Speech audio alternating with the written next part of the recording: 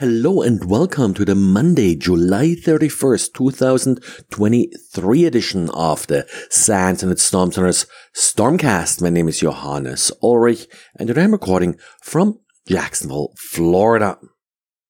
Well, let's start out with some diaries that we published over the weekend.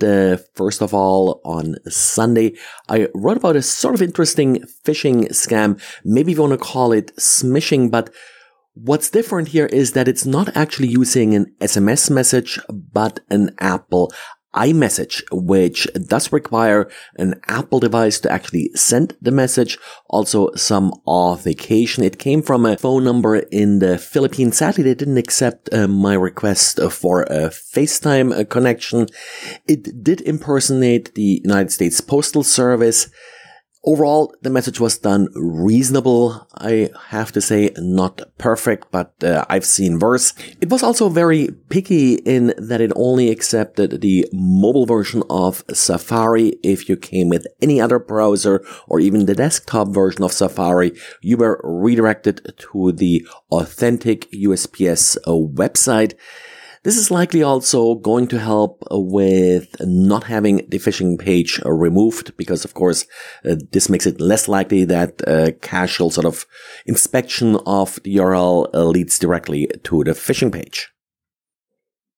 And the question that has often been asked, and Xavier is asking again in his diary this weekend, was why attackers don't pay more attention to IPv6, or maybe they do and we're just not really looking for it.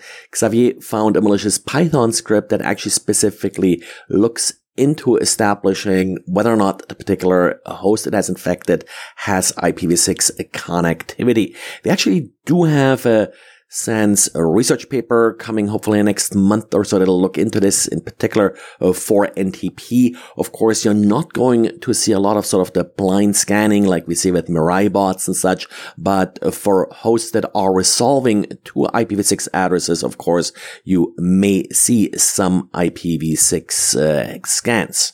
We do collect actually a little bit IPv6 data with our sensors. Don't really publish much of it because looks like so far most of the data that we do see is definitely sort of false positives.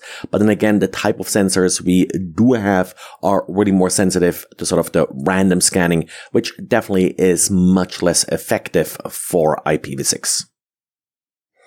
Another sort of interesting script that Xavier found this weekend actually used steganography, and this was actually what I sort of consider the real steganography. Now, there's a lot of attacks that people call steganography, where basically some malicious code is just being appended to an image.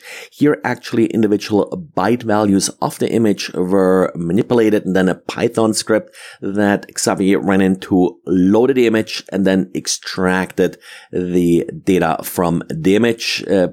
Pretty interesting also to see this just done in Python like this.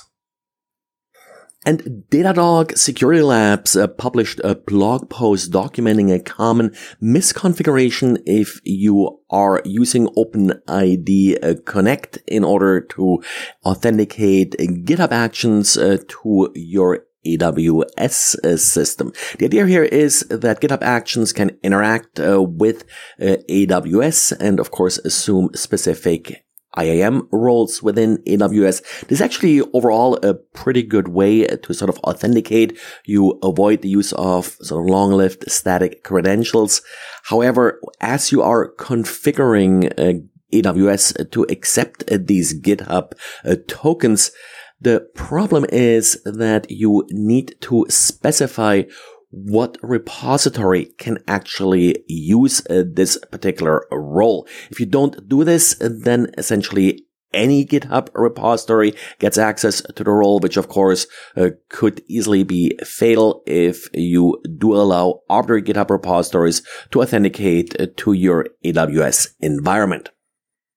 Well, if you didn't get around to patch the Ivanti mobile iron vulnerability this weekend or before the weekend, you are now definitely too late. There is now a public proof of concept out there for this vulnerability. As expected, the exploit is actually pretty straightforward. You pretty much just have to know what URL to use. There's a little Python script that implements it.